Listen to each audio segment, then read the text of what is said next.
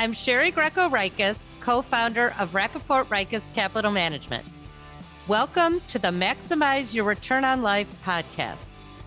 As an investment advisor, I guide clients to reflect upon their core values as they make major life decisions.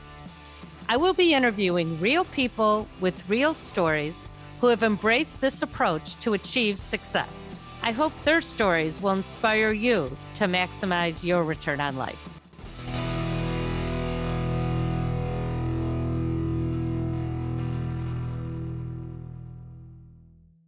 I'm so excited to kick off my first podcast. This has been a new and long journey for me, but I promise we're going to have lots of fun and we're going to meet real people with real stories.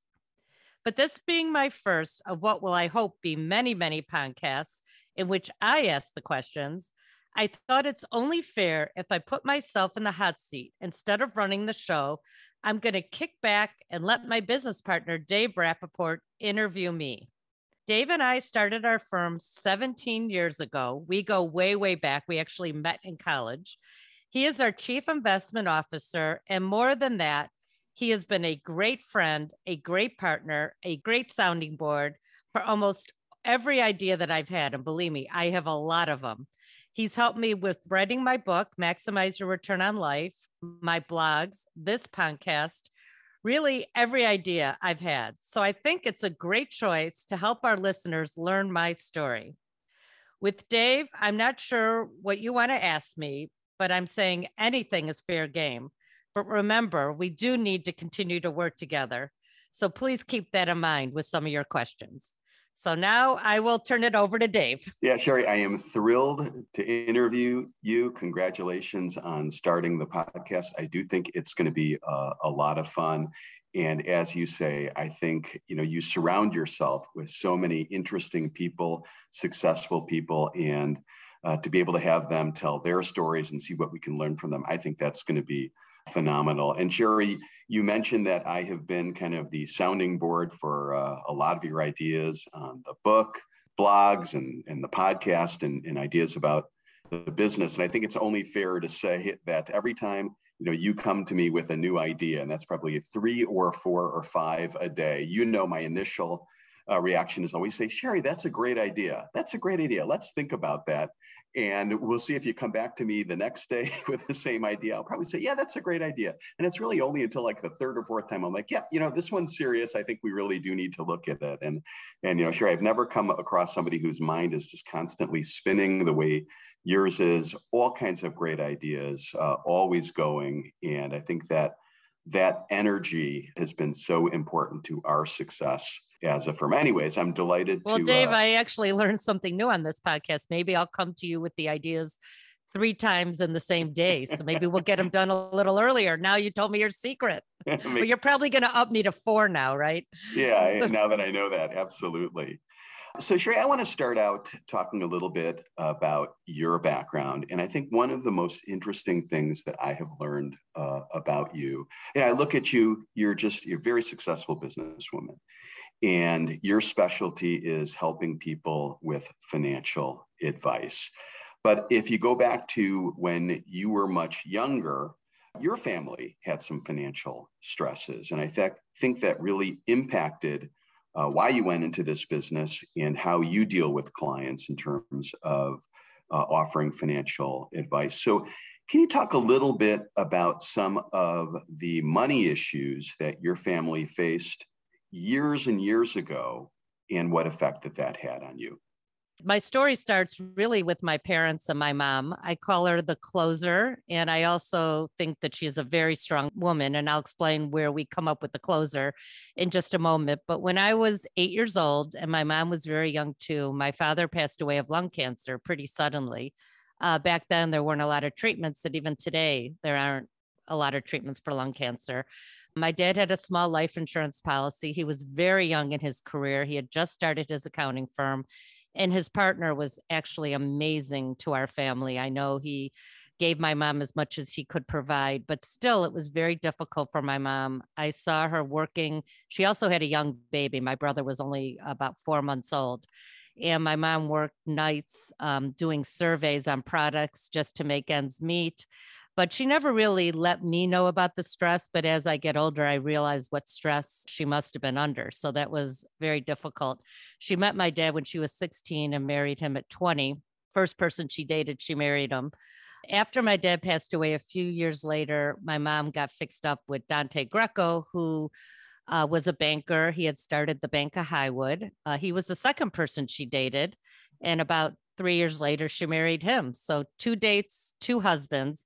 But Dante was an unbelievable role model. We'll probably talk a little bit about him later.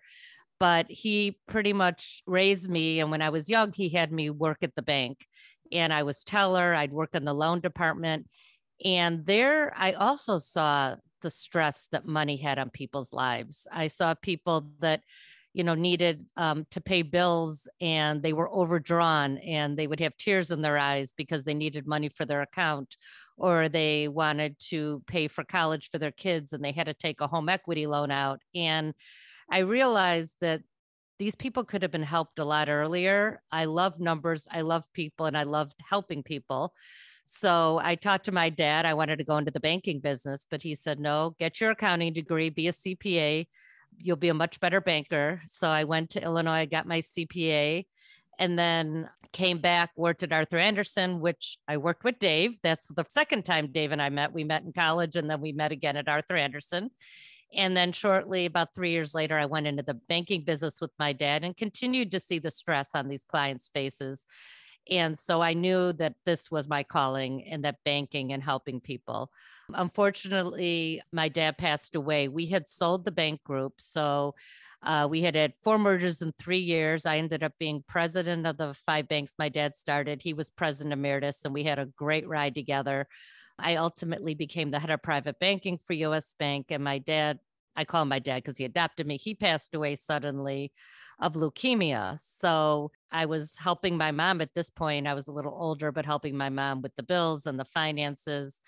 And I saw again the stress a bit on my mom. And a few years later, my mom got fixed up again, third person she dated. She ended up marrying Sam Eckstein. They've been married over 20 years. But I've continued to help my mom. And what I've realized is it's not unique. A lot of women like my mom are put in a situation where they've never handled the money. And so I've kind of spent my career really empowering women, especially, but really everyone on financial education, trying to take the stress out of money and really trying to make it so that they can have peace of mind with their finances. And most recently, I have young adult children, and I see that they really don't learn it in school. So I've kind of expanded the education process to young adults as well. So I know that was a long history. And let me just go back to why we call my mom the closer. 3 dates, 3 husbands. So, Mom, if you're listening, you're the closer out there. Oh, that's fantastic. And Shari, really just an amazing story of your upbringing. And so I do want to go back to Dante Greco because you do talk a lot about him. And in the book, you mention a number of stories and how he was such an influence on you. And I think one of the stories that really I found remarkable was how when he started, I think perhaps it was the Bank of Highwood, he would go door to door talking to people in the community about the bank and seeing if they wanted to participate and buy stock in the bank. So can you talk a little bit about what that taught you?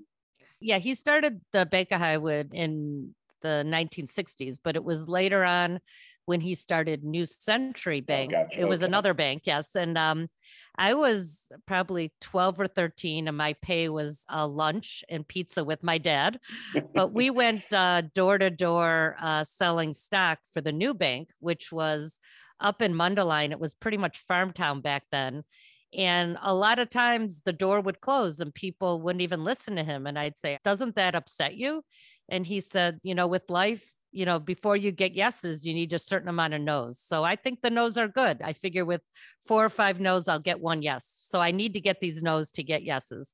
So that was probably my first experience that no's are okay. You have to put yourself out there.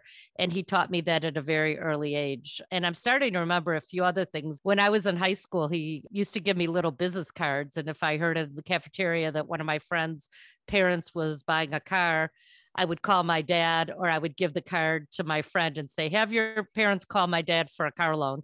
So I was, as a young high schooler, I was trying to bring a business. But, I just grew up with a dad that we'd go to restaurants and people would come to our table and say, hey, I'm going to see you tomorrow, Dante. I need some money. Or, he just was always giving, and people would come to our table. Restaurant owners would have tears in their eyes because he helped them start the restaurant, or he helped one of their kids with starting their business. So I got a lot of learning just by watching my dad. And that's, I never got my MBA, but I always say I got the Dante Greco MBA. It was probably more valuable. A fantastic MBA. So Shari, you mentioned you and I, we met in college. We worked together at Arthur Andersen. And then we were both working for a money management firm, a wealth management firm in Chicago. Mm-hmm. And that's when we came up with the idea of starting our own firm. I remember, I think our recollections differ a little bit on how it happened, but I was in your office one day and I was saying, Shari, there's this other professional colleague of ours, and he's starting a money management business working with very, very wealthy, $100 million families. What if we went over there and said, we'll start a division that's going to work with people that, have $1 million or more to invest or something like that? And you looked me in the eye and said, well, why would we do that for him? Why don't we do that on our own? And immediately I thought, well, that's a great idea. Let's do it. And I think that was the first of, again, many great ideas that you have had. But my question really is, you have an entrepreneurial background with your dad, but did you have any real worries when we decided to start the firm other than, well, how well do I really know Dave Rappaport? What was going through your mind when you first said, I'm going to take a risk, I'm going to start my own firm? Well, I absolutely had no worries, because when I was at Bernstein, you were always there to guide me. You had been there a little bit longer than I had been there. So you had always been my sounding board. There was only one time when we were talking about starting the business that I had a little bit of worry. And that was when we did our first business plan. And, we obviously didn't want to discuss it at the office.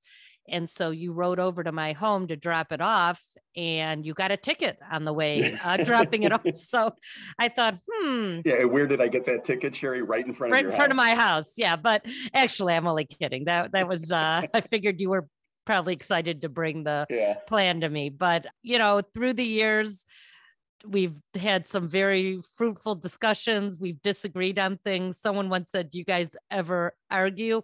I don't say we ever argue, but we do challenge each other. And we have a motto that we always make the better decision. I might want to go one way, you might want to go another. We have Karen and Stephen with us, and so sometimes we all discuss it. But what I can say is whatever decision we make is always better, because we've challenged each other through the years and come up with that decision. So it's been an amazing, amazing ride, Dave, and on so many levels. No, absolutely. And you brought up Stephen, your husband, Stephen Rikus, and Stephen joined the firm about a year after we started. Mm-hmm. And can you talk a little bit about what prompted Stephen to join the firm and what your thoughts were saying, hey, I'm going to have my husband join my business, and what sort of challenges you thought that might create? And I think it's been the greatest partnership. And I look at both of you as great partners and great friends, but what's it like working with your spouse day to day in your business?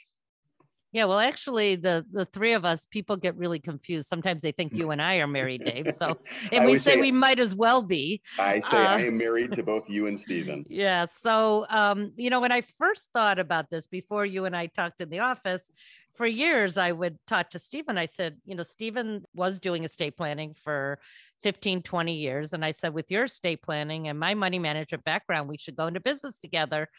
And he said, I love my wife. Why would I want to be in business with her?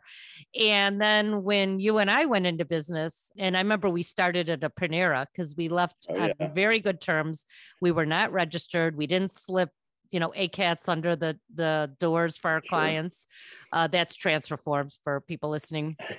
We kept very good relationships with our former firm. In fact, they've referred us business on things that they couldn't handle. So that's all been good. But we started the Panera, and Stephen a couple times would come visit us, and he'd say, "You guys are having so much fun."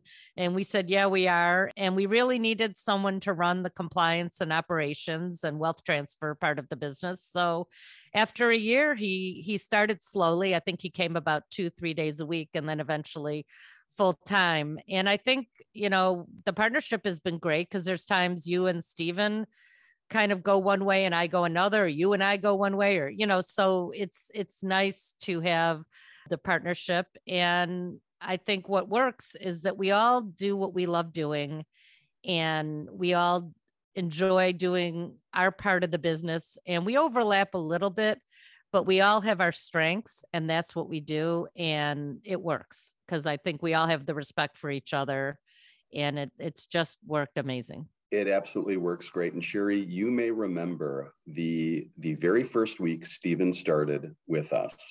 I think maybe it was the first day, maybe it was the second day.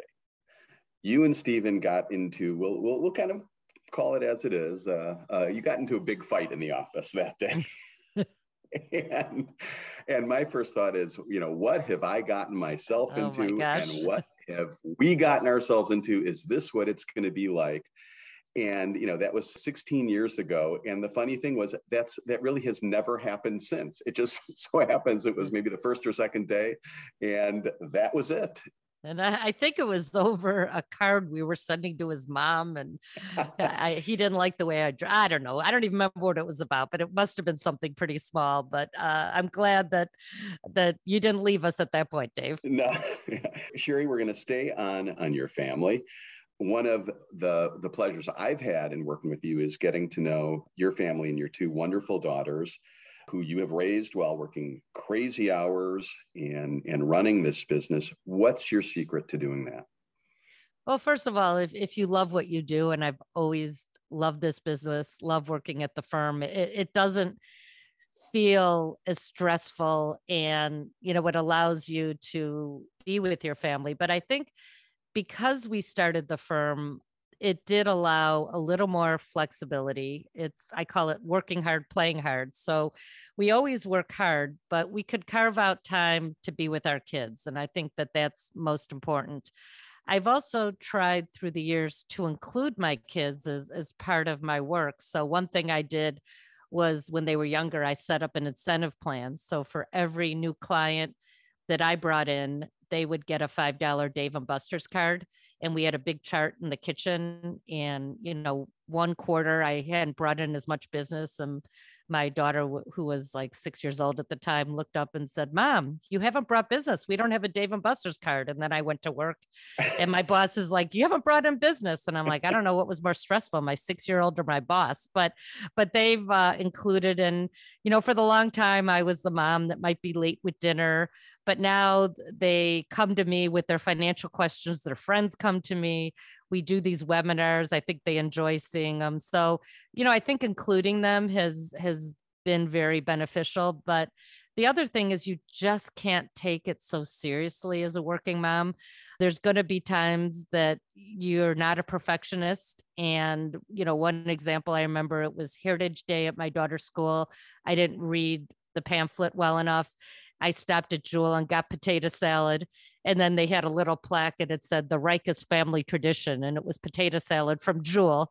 And people still laugh about that today. Not that bad of a tradition. It's not bad. Well, that was our tradition, picking things up. But I was fortunate that I had the same nanny or person for our family for 16 years. And she ran our house, and the kids loved her. And, it was a great relationship. So I think you just have to have a little humor. And the last thing I'll say is, there's no such thing as balance. There's going to be times where work requires you to work more hours. There's times that there's things with your family that require you to be away. But if you try to balance every day and every month and every week, you're never going to be fully balanced, and you're going to lose. So just give yourself a little leeway. So if work is really busy one month, then maybe you spend the 60, 70 hours a week and don't feel guilty or horrible. Or if there's something going on with one of your children, maybe you don't work quite as much, but your work will always be there. You'll get your job done. And that's really been the secret. Well, you've got two fantastic kids. So I think that is the proof. So Shari, I'm going to switch gears a little bit. And I want to talk about the concept of maximizing your return on life. It's the name of your book. It's the name of this podcast. It's also what we call our approach to financial planning and investment management. So can you talk a little bit about how the concept of maximizing your return on life came about? Sure. Probably about 5 years ago, there was a women's conference through Dimensional Fund Advisors, which is the firm that we partner with to manage money for our clients. And they had a woman investing seminar, and I went down to their headquarters. And one of the programs was all about values. And it was about a 2 hour program. And they told us to dress comfortably. They had a candle lit. We went in the room, and I'm thinking, I've been to all these things before, but I'll go with the program. Maybe I can learn something. And we sat in the room, and everyone talked about who they were. And then they passed out a list of the values. And they just said, try to look at the values and come up with what you think are your top 5 values. And I went with the program, and I came up with the 5 values: family, community, adventure was one. That was one that I hadn't really thought about. Those were kind of the top 3. And when I started thinking about it, I started thinking about my life. And I was in the midst of running a capital campaign for my synagogue. And I was very involved with the community. And I started thinking, that was my values: philanthropy, community. My family had seen me do this. And all of a sudden it clicked. And I said, I'm making my life decisions based on my values. And I never even took the time to reflect upon my values. And then I started thinking of our financial industry, and it's all about maximizing returns.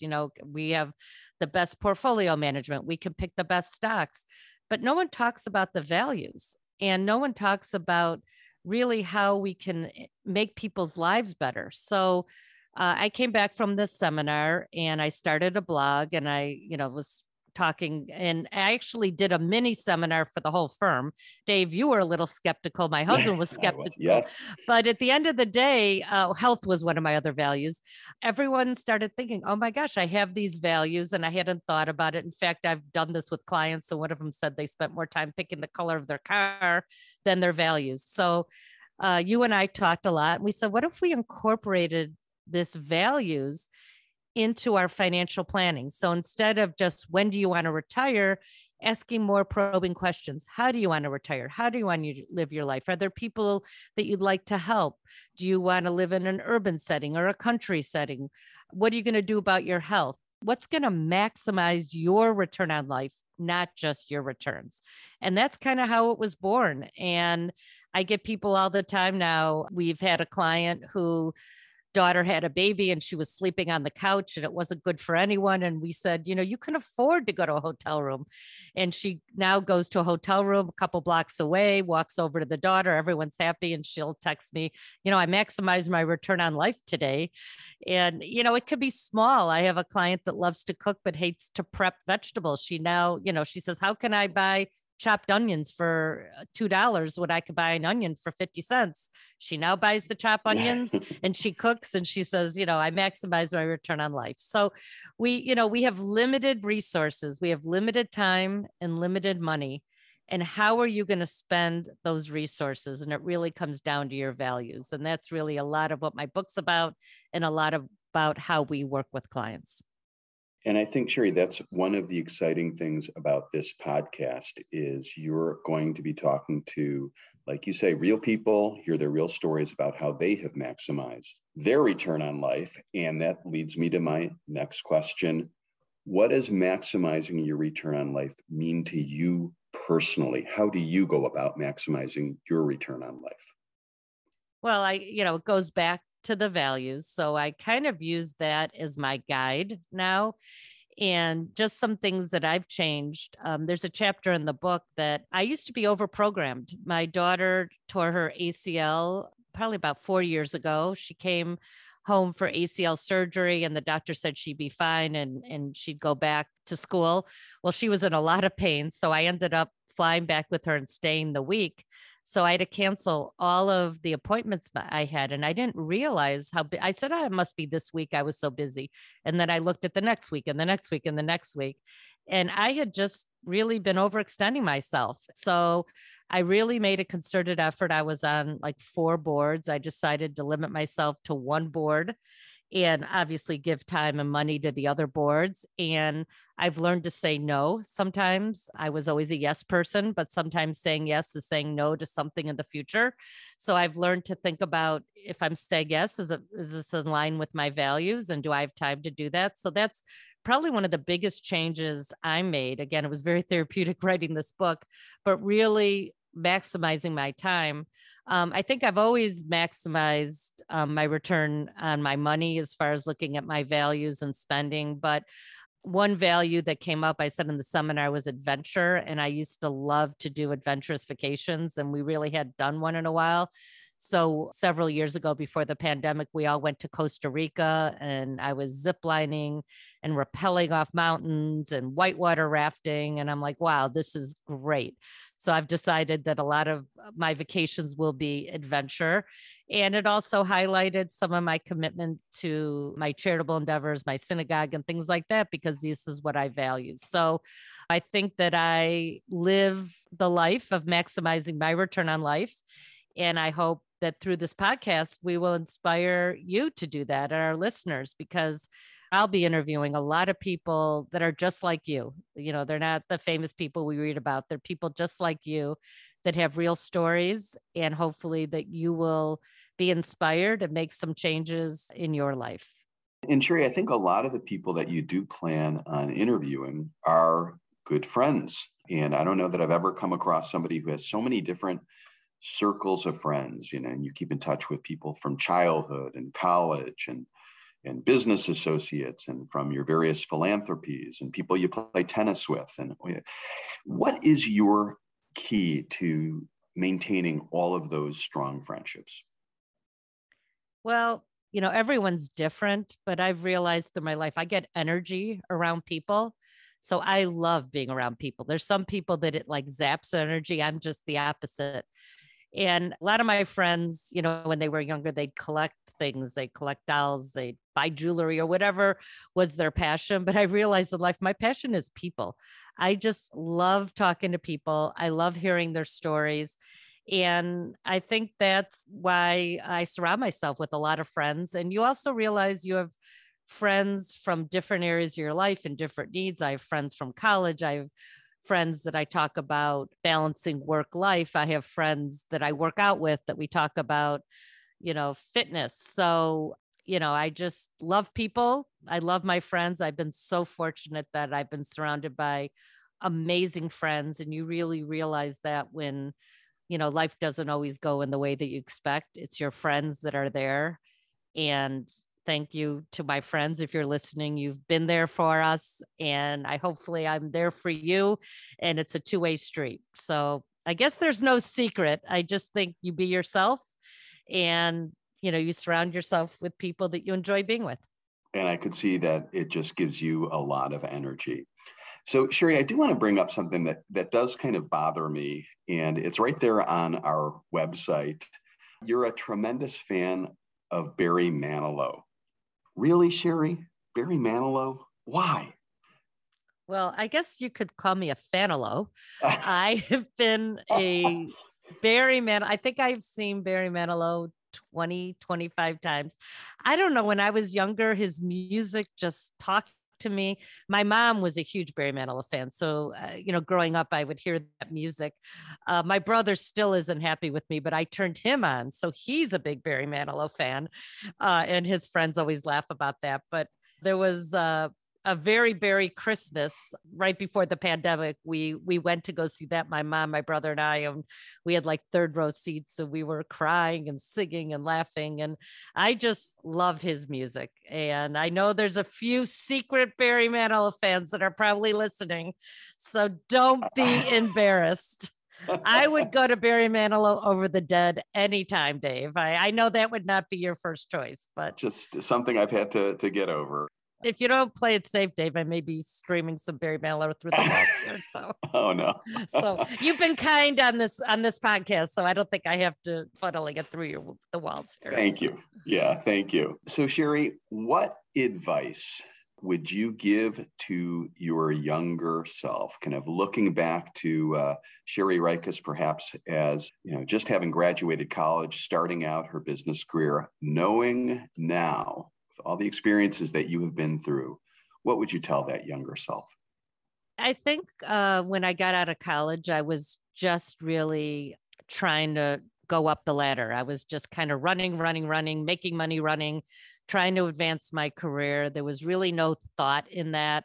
When I made money, I spent the money. Oh, I worked so hard. I, worked 60 hours a week. I deserved to treat myself. And there was no plan. And I think that now, as I've gotten older and I've spent a lot of time working with clients and articulating their values, I think even at an early age, I wish I would have known my values or at least understood them better and what was important and really use those values to guide the decisions instead of, using my W-2 as a report card on how much money I made and just keep moving up the ladder. And sometimes maybe taking a breath and using those values to make life decisions. I think that would have been very valuable. It's never too late. I'm doing that now. I try to talk to my kids about it, and I hear their talk. One of my daughters loves Broadway, and she says that that's one of the things she loves. So she's allocating money to that. The other's a skier, and she allocates money to that. So I feel a little sense of pride that maybe they're thinking about that a little earlier than I did. So I think that would be my advice to people listening on the podcast. On our website, on rrcapital.com, there's a blog I wrote about values. It's got the whole list of values. I encourage you to go on and take that test and look and figure out what your values and look at your spending. Are you really spending in line with your values? Are you spending your time in line with your values? And also remember that values change over time. So you might need to revisit that list, but use it as a guide. And I hope the younger listeners will do that as well. Oh, sure. That's great perspective. So, Shari, this has been a lot of fun. And the next podcast, you're going to be sitting in this chair interviewing some very interesting guests. And I hope you've had fun as well. Just listening to you, it always gets my mind working, thinking about how I can maximize my return on life. So, Shari, thanks so much. How are you going to maximize your return on life, Dave?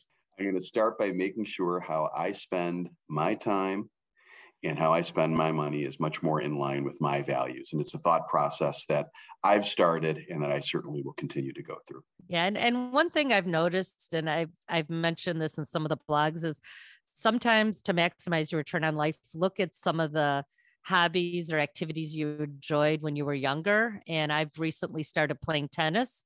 And I know Dave, he doesn't like to brag, but he's in a band and he loves music. And I think that gives you a lot of joy as well. And so again, I'll encourage the listeners here, was there an activity or something you just loved doing when you were younger and you stopped doing it?